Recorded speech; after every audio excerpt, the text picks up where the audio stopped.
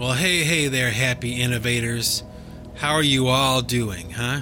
What are you up to? Are you up to no good? Probably not. Oh man, what can I say? It's been a rough year or two for me, emotionally and, as you probably remember from my last podcast, I had explained that I had lost my father. My father died and was kind of dealing with that. Well, believe it or not, in the interim between releasing my last podcast and this one that I'm doing right now, unfortunately, I also lost my mother. Yeah. Can you believe that? Within 5 or 6 months of each other, my parents both died. And I don't really want to talk about that too much today. I don't want the Singularity podcast to be like morose or, a downer all the time, but it would be kind of intellectually dishonest to not at least mention it right now, which I already have. So I'm going to leave it there for now. Just, going through a difficult time, but it's not all bad. Life is not all bad. I have a lot of good things going on and a lot of positive changes taking place, So here we go, onward and upward with the Singularity podcast. It's been kind of bothering me that there's these huge gaps of time in between my podcasts, and I'm kind of like, at least silently in my mind, in my interior, resolving to change that. It's good to do a podcast. It's good to communicate. If I can't be releasing music, right, then hey, why not just do this? At least do a podcast. And oh man, I did an episode of the Mike TV. I did a huge episode. I put in so much time and effort. It was awesome. It's like a 2-hour video, for Mike TV. And I just covered so many songs, and it was great. I really tried, and when I uploaded it to YouTube, it turns out that a lot of the music that I chose was just blocked worldwide. Like, I'm not allowed to use it. So I don't know if something changed at YouTube recently or what. I'm not really too good with all that stuff, but the long and the short of it is that, I had this awesome video that I had produced, and it was so funny. I had some great stuff in there. And I had to, just kind of like omit it. Like, that's it. YouTube decided for me that I wouldn't be able to release it. And then I kind of looked at the breakdown of what songs specifically were blocked. And, out of maybe like 20 or 25 songs, or 30 songs maybe even, only like 5 of them or 6 of them were, able to be shared. So I edited that video down to just those songs, and I re-uploaded it, and to no avail. There was still blockage on some of the stuff, and I just figured, screw it. I'm going to have to figure out some way around that to keep the Mike TV thing going, because I think it's a good idea, and I've gotten a lot of positive feedback from people about it, because it's, not the kind of thing I make any money off of, It's just fun to do. And frankly, I don't let money dictate whether I do something or not. If an idea is there and it's good, I think that it's worthy of my effort and my attention, then you know what? I'm going to go right ahead and do it. So I'll find some way, at least I'm hoping to find some way of continuing with the Mike TV idea. And I suppose I should mention, to those of you who are not familiar with Mike TV, like maybe this is your first podcast you're listening to from me, Mike Bostwick of Pipe Choir Records. Well, I started to do this thing a few months back, where I would just play music and I would comment or have commentary over the songs. And they were famous songs. They weren't from unknown artists or anything like that. But, it's just the world we live in and the way that licensing is and copyright is in the world. It's so lame and so old-fashioned and stupid. It's a shame that not everybody can be a Creative Commons artist, in my opinion. This stuff like music and art and those things should be free to use or to comment over, or to, have fair use of this music. And, maybe that's my in. Maybe fair use is a claim that I could make, but I don't know. The record companies are so screwed up on this front that it's like it might take them years to figure it out, even if they can. They may never be able to figure it out, but oh well. What am I going to do about it? I'm just going to work on new pipe choir music, new PC3 music, do my thing and put it out there and let people use it for free if they want, and maybe hopefully eventually other people will catch on to that and it'll head in a different direction. Maybe not, but time will tell. And like I said, I lost both my parents in the past 6 months, and it's got me thinking about this thing where, there's this myth about living in the suburbs, suburbia, the area outside of a metropolitan region, that surrounds it.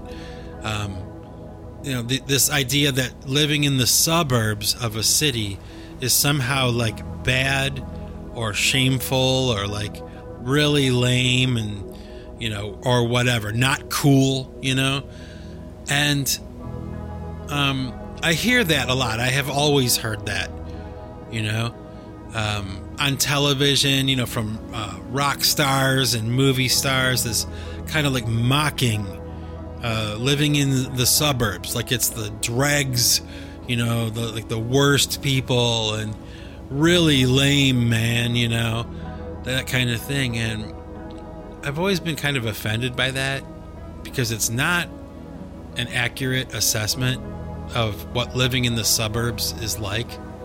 And, I grew up in a suburb of Cleveland, Ohio, and I had a great life there. It was awesome. Like, my father had grown up in the inner city of Cleveland and, the lower parts of town. And, he worked his way out of that area and into the suburbs. It was like he was breaking through. He was getting out into the suburbs, and he provided such a great life for us, all of us kids. All the kids in that town really had a great existence in that suburb. And this idea that it's not cool or not good or somehow, it's something to be avoided, living in the suburbs, being from the suburbs. I don't know. I think it's kind of bullshit, and I hear it a lot. I've been hearing it a lot. And, it's kind of funny. I have this memory. This one time I was riding the bus from downtown Cleveland to the place where I lived in a suburb. And behind me, there were these two businessmen that were sitting on the bus, and they were talking. They didn't realize that I could hear them.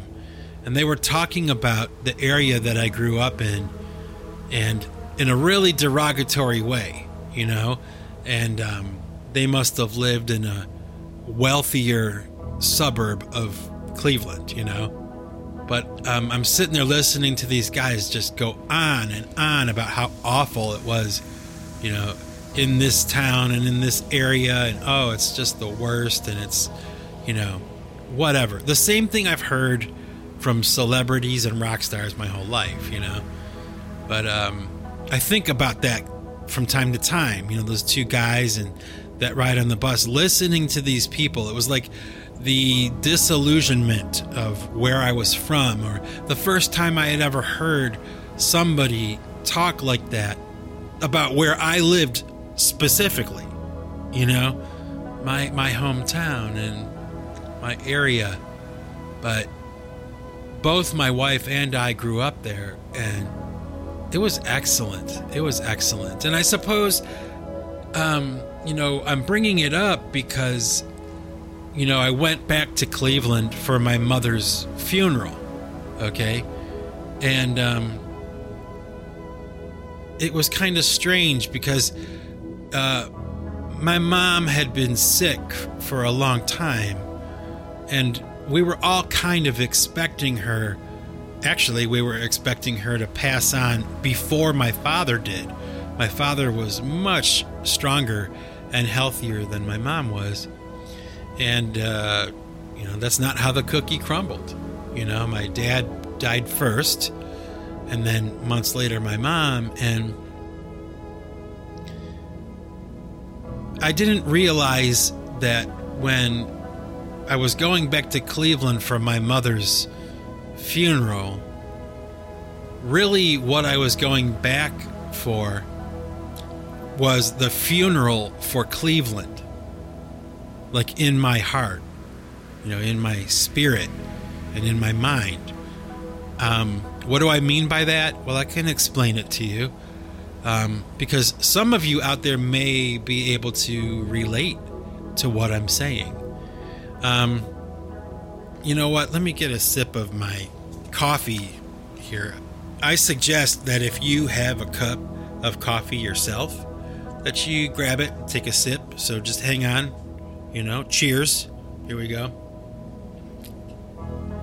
Oh man,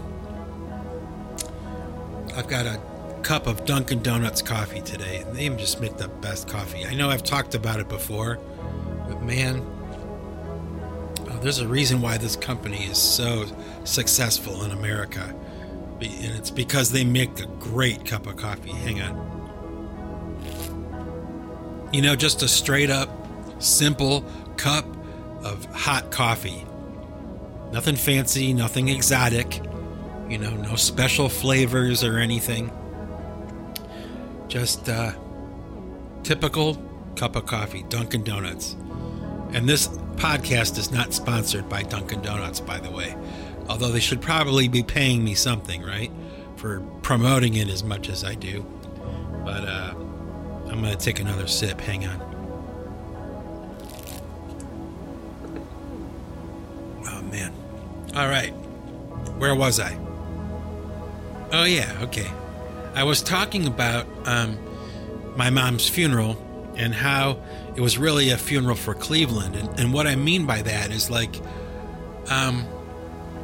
when I would go back to Cleveland, I would visit my parents' house. Like that's where I would go, I might see my brothers. I might see my sister, I might see my nieces and nephews or something. But when I arrived in Cleveland, I would go to my parents' house, and that's where everybody would kind of like meet. And I would spend time with my parents. It was really, I guess the point of what I'm saying is it was really about like that house, my parents, that whole thing was kind of like a touchstone for me, a neutral zone. It wasn't somebody else's house. It was the house I grew up in. I was comfortable there. I was able to, walk around and pretty much do whatever I wanted to do. Just be comfortable, grab a drink out of the fridge, hug and kiss my parents, maybe grab a bite to eat, watch TV with my dad, or, whatever. I felt at home and comfortable there. And like after my father died, my mother was in a nursing home. Okay. So the house was empty. And, you know, the idea was that we were going to have to sell the house after my father died. You know, my mom wasn't going to be there ever again. And, you know, they didn't want to leave the house empty. You know, they had to liquidate all the assets, you know, that kind of stuff with the estate when someone dies, you know. And what that meant to me really was the end. Okay, that was like the end of that part of my life. You know, like from here on in, when I go back to Cleveland, especially now since my mother died, there's really nothing for me there. I do have family there, and I love all those people, but it really is the end of that part of my life. You know, I live in a different state. I live very far away anyway. So, you know, I'm not really affected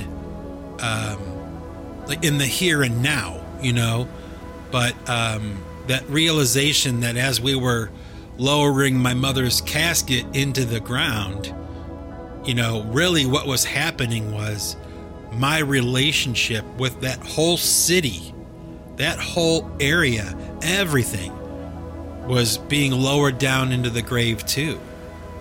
Like with my mother died my ties and my relationship with that city. It's gone, you know? And it's really kind of a heavy thing to consider, you know, because it's important, right? Like where you grew up, where you live, you know, the house that you grew up in, all those things, especially if you had a good childhood, you know, you had a good and fruitful younger life, which I think I did. You know, it was awesome. Like I was saying earlier about living where I lived, it wasn't downtown Cleveland, but you know, there were a lot of really cool little things in this city that I lived in. You know, the ice cream shop, you know, the donut shop, the deli that I used to go to, or where I used to work, you know, at the print shop, or you know, just all kinds of things. Like every memory I have, all the things of, you know, from age 25 and younger, was all a snapshot of this region. Everything happened there, you know. And I do feel bad about it. I think I would feel worse if I lived closer. You know, I have a sense of detachment being this far away, you know. Maybe some of you out there listening to this can relate to what I'm talking about. I hope so. You know, I hope so. It's a weird thing, you know. Is it the end of the world? No. I guess, you know, I've been thinking to myself, like, I'm focusing less on the past now. I don't really want to think about the way it used to be, or the nostalgia, you know, attached to that city and all those things, and the younger years, and it was so fun, and remember when, and all this. I don't really want to do that anymore. It's really turning into this idea of looking forward into the future. I don't want to remember. I don't want to think about it anymore. I used to do that a lot, like a lot. You know, I'm a very emotional person. I'm a very sentimental person. So, you know, I would look back with happiness and pride, you know, and gratitude to my parents for providing that kind of life for me as a kid, you know, in the suburbs that are just so horrible, you know. It's like bullshit. It was great, man. It was great when I was growing up. It was. But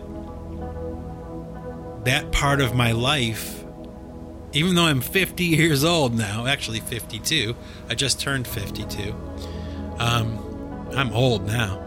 But just now, really, that kind of idea, this idea of holding on to the past is really kind of over, at least for the time being.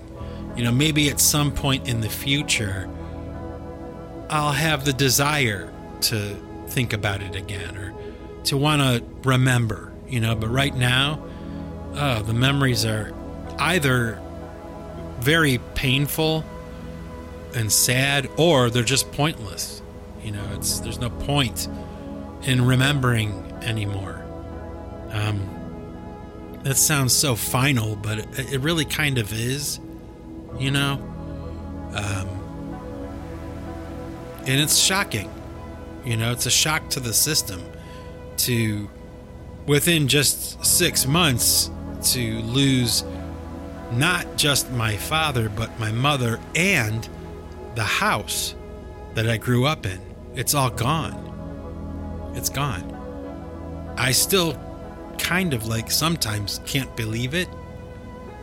It happened so quickly, and my head is spinning, from it. But like I said, it's not the end of the world. It's sad, yes. I feel bad. Yes, I do. I would be lying if I said otherwise, but I don't know. At some point in our lives, for all of us, for everybody listening to this right now, for some of you, it may have happened earlier when you were younger. Some of you may be much older than me and it still hasn't ended, hasn't happened yet.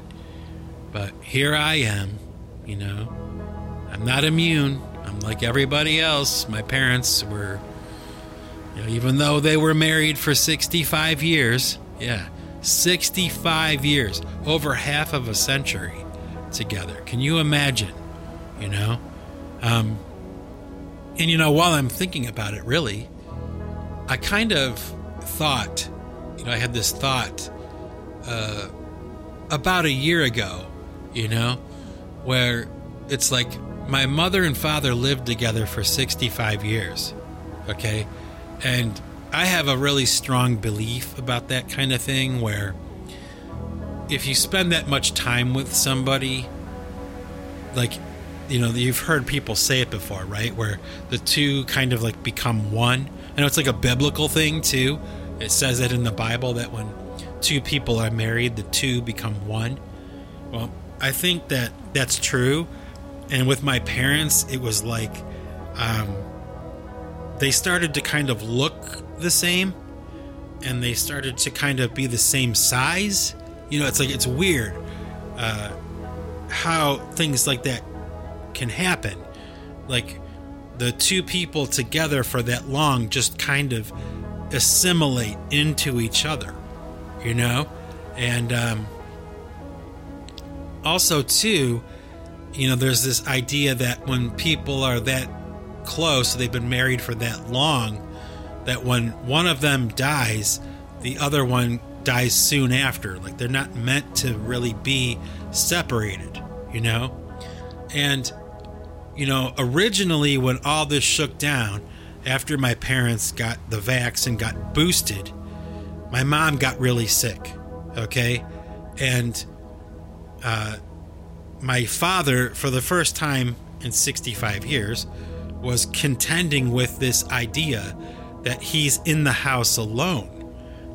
The person who was always with him for 65 years is no longer there. She's still alive, but she's somewhere else now. And I think that my father started to kind of change emotionally.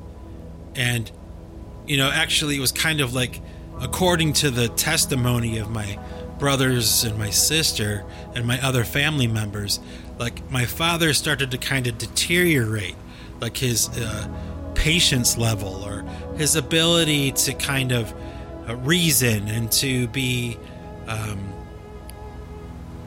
rational, he lost a little bit of that. And I had suggested that maybe that was because naturally, this man was adjusting to life without this other person there all the time.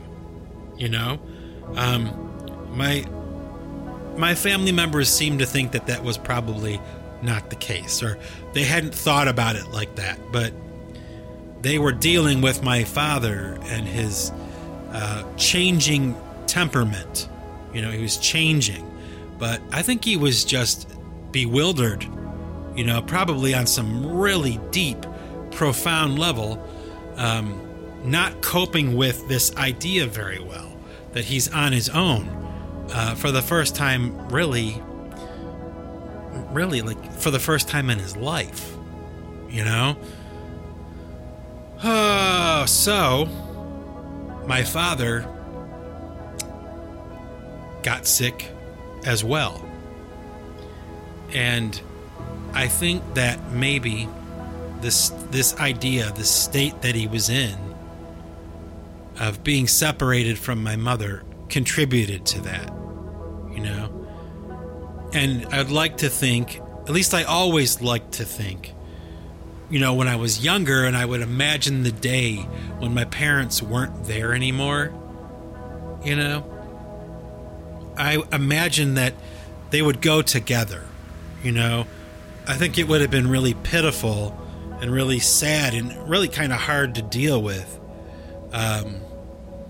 if one of my parents would have been alone for a really long time.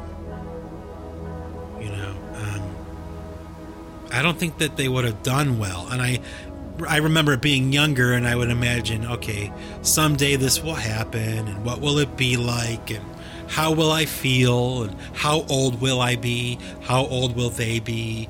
Who's going to go first, mom or dad? Like, what will happen? What will it be like? Now all that is behind me, and I can kind of look at it with a fresh kind of, and, you know, realistic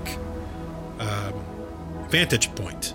You know, I can study it and think about it and ponder what has happened and how it happened. And I think that I'm grateful, believe it or not. Like when my mother passed away, I was sad. Yes, of course, she's my mom, you know, but I was glad, kind of like glad that she was with my dad. You know, like they weren't meant to be separated. And every single person at my mother's funeral was kind of singing that same song. Like everybody that knew my parents personally, and you know, they all kind of were saying the same thing. Like they were one of those couples, man, you know, where they're not meant to be separated. They were truly were soulmates, you know, and everybody knew that. They had been together for so long. They never had a rocky period. They never had a time where they wanted to separate or anything like that. They just had harmony for 65 years, you know? So part of me was kind of like relieved that they were together. They went together. I think I would rather have it that way. And that's why I'm not overwhelmingly sad about the death of my mother, because I kind of feel like maybe my dad paved the way. Maybe he was waiting for her, and, you know, he greeted her, you know. And, you know, I'm going to also share with you another story. It's kind of a weird one, and a very personal one too, but hell, why not? We're talking about this now, right? Here I am. Let me get another sip of my coffee. Hang on.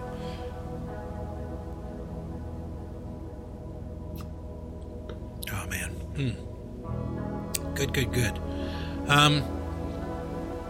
A long time ago, after I was born and after my little brother was born, my mother got pregnant again. Okay, my mom had 6 children. Okay, and my mom was like one of those ladies that never wanted to work. She didn't want to be, you know, independent and have a job or anything like that. She didn't want to be professional. All she wanted to do was be a mom. That was all she wanted to do.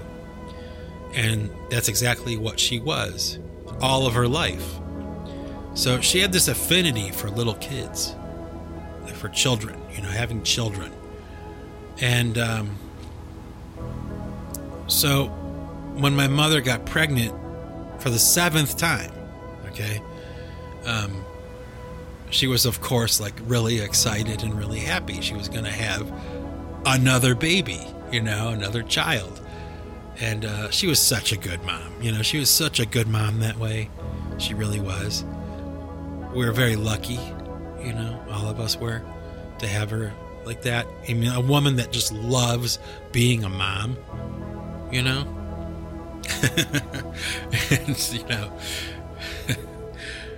we gave her a run for her money, trust me. 4 boys, 2 girls and 4 boys. My mom had her hands full. But anyway, I digress. The point I'm making is that she got pregnant again. And this time, unfortunately, there were a lot of complications on the day of the delivery of the baby. And my little brother, who had gone full term, with my mom, actually wound up dying. And I was, of course, like too young to even know any of this was going on. Like, I didn't even know. But my mother was extremely heartbroken by this event. I can't overstate how disappointed she was and how sad my mother was by this. Even, many years later, like every single year around that time, around the day that happened, my mom would kind of like sink into this really deep kind of like depression, like darkness and sad and emotional and kind of crabby, and she would snap at us and that kind of thing, because she was dealing with the loss of that baby, even though she had 6 of us, you know what I mean? She lost this little baby, and it ruined her, really. She was functional, and she was, my mom. She was baking cookies, and we had a home-cooked meal every night. My father ate dinner with us every night. We had rules, we weren't allowed to eat until Dad sat down first, and all this kind of stuff. I mean, it was like, it was a very pleasant and very disciplined and organized situation revolving around this respect for my parents, But, my mom, she would go every year, right around that date, Eventually, we kind of figured it out. Like, oh, yeah, that's right. She had a stillbirth right around that time. And, it just was like the strangest thing. Well, my father would always tell me, when we talked about it, he would always tell me that my little brother, because my father was the only person who really saw him, and he was the only person who went to the funeral for this little baby. My father would always tell me that this baby looked like me, but it had dark hair. I had blonde hair. This one had dark hair. And he had a name. His name was Thomas. And he had a little headstone, and it was a tangible thing. Like, it was a part of our life, even though we didn't think about it all the time, and we didn't think about Thomas all the time. My mom did. And so he never really died. He was like alive in our house in that way, if you can understand what I mean. Maybe this is too personal to be sharing. I don't know. I don't think so, though. Who cares now? It's all said and done. Well, we know what's weird is my mother and my father wanted to be buried in a different cemetery than the one that my family had traditionally used for, probably like 100 years. Like, everybody in my family grandmas, grandpas, cousins, my sister, they're all buried in the same cemetery. But my parents decided they wanted to be buried somewhere else. So they had my little brother, Thomas, they had his grave exhumed. They had him moved to this other cemetery where they were going to be buried, and he would be buried with them. Okay? And, we're at the funeral for my mom, The priest says his prayers. Everything is kind of done. Everybody takes off because it's time to eat, right? So they all get in their cars and they're driving to the place where they're going to have food. And for my wife and myself, it's always been kind of like something I've insisted on. Like we'll stay until they cover the grave. Like I'll stay and watch over the grave until it is covered. Okay? So check this out. I'm sitting there with my wife in the car. We're the only car there, in the cemetery. And the guys are working, the crew that's breaking down the tent they had and all that stuff. They're picking everything up, moving on to the next thing.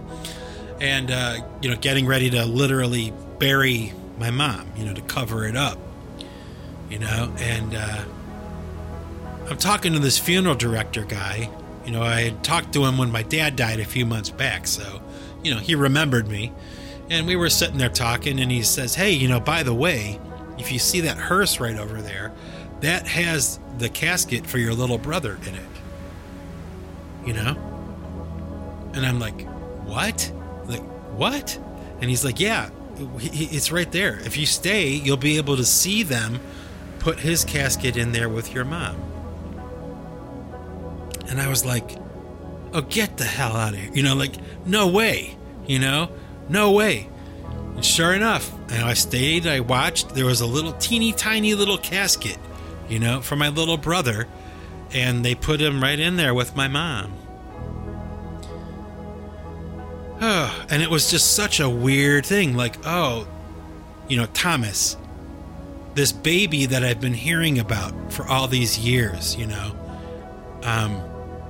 is actually real. You know what I mean? Like, I'm seeing it. He's here. And he's with my mom right now. In the ground. Like, they're together. My mom's casket was there in the vault, and then they put his little casket on top, the little vault, and that's it. Mom, Dad, and Thomas. They're all buried together, And, I don't know. I kind of felt like I was privileged, to see that. Everybody else was so, into like, food. That's what people do. When there's a get-together of any kind, it's like food becomes like the grand finale. We're all coming together for like what? Like a funeral or a wedding or something.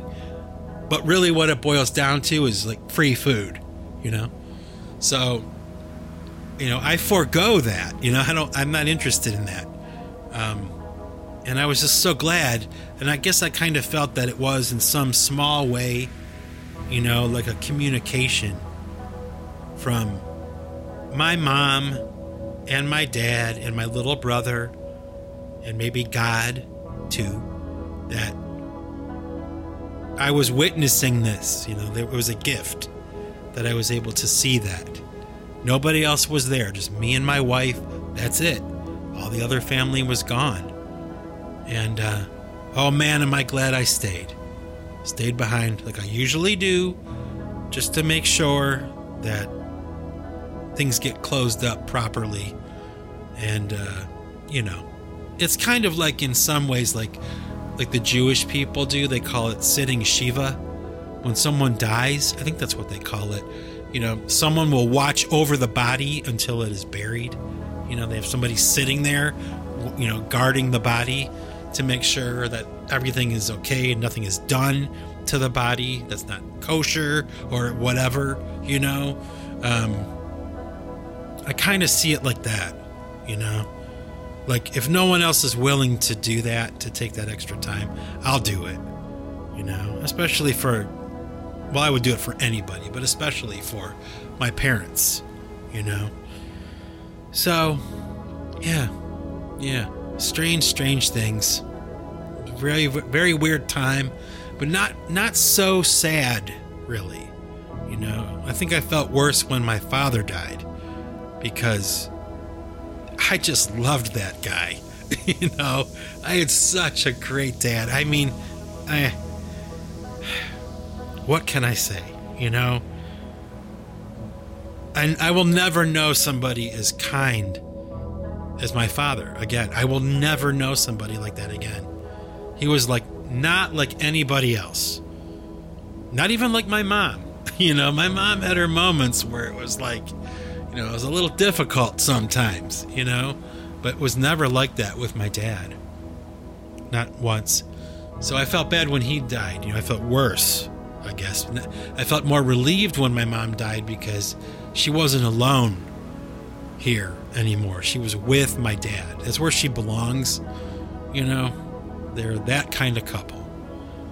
So that's all I'm going to say about that today. Now, I'm going to tell you something else here. I want to end this podcast with this. First of all, I want to apologize for kind of being away from the microphone as long as I have. Okay, it's really not cool. I don't like it. I mean, it's been nice having the time to think and to reflect and all that. But I really am kind of disappointed with myself, you know, and should be doing better than that. So I'm really going to try in the near future to do, you know, the Singularity podcast in a much more consistent way, at least more consistent than I have been doing in the recent year or past couple years or whatever, you know. I'm sorry about that, you know. I know that some of you really kind of dig me doing this, you know, and I do too. And, you know, my wife pointed out to me just last night, she's like, you know, you realize you've been doing this podcast for 7 years? And I was like, no way.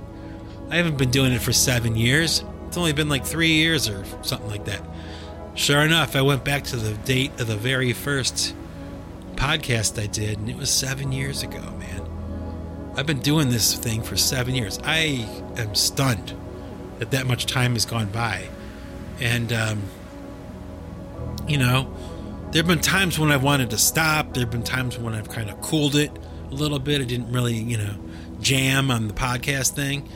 And there were times when I was just like cranking them out too, I suppose. And I don't think it's necessarily bad that I've done it the way I've done it, but there's a part of me, a very real part of me, that's kind of like regretting that I'm not more consistent. So I wanted to say at the end of this podcast that you should be looking forward to getting, you know, many more of the Singularity podcasts and in a more timely fashion. And this thing, as far as I'm concerned, at this moment in time, the Singularity podcast will never end. Okay? So if you guys ever wonder to yourselves, you know, is he ever going to do a podcast again? The answer is yes. Unless I'm not alive myself, yes, I will be doing one. And, you know, I have new pipe choir music coming. You know, I have a new album I'm going to be releasing before too long. I have 3 PC3 albums that I'm going to be releasing very soon. I'm having some issues with distribution right now.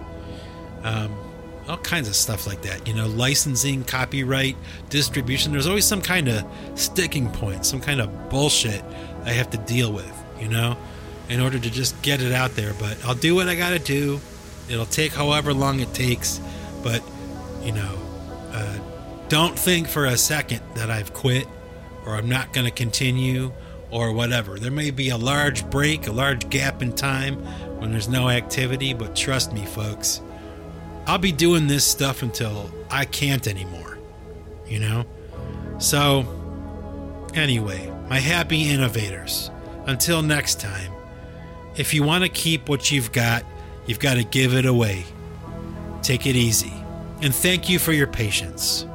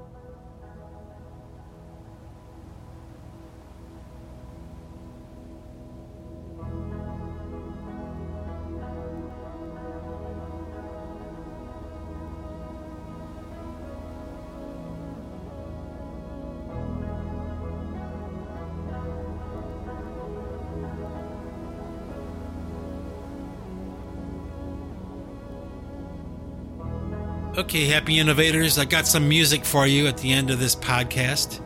I'm going to share with you something I've never done before, as far as I know. I'm going to share with you a song that I'm currently working on for pipe choir. It's not finished. It's maybe, close to being finished, but it's not finished. It's not a finished track. And I don't normally like to share music until it's finished. But I figured, you guys have had to wait for a new podcast for so long, and I've been so inconsistent. I've decided I'm going to do something for you that I've never done before. So, without further ado, here we go. It's a new song I'm working on. Actually, it's an old song that I've redone that no one has ever heard before. It's from a long time ago. It's a song called Don't Cry, and I'm pretty proud of this one, actually. It's coming along really well, and you'll be able to hear it in the unfinished state that it is, and maybe it'll take on more meaning in the future. When you do hear the finished version, you'll be able to compare the two, maybe, that's how I am. That's what I would do. So without further ado, here we go. Pipe choir, Don't Cry. Take it easy, everybody.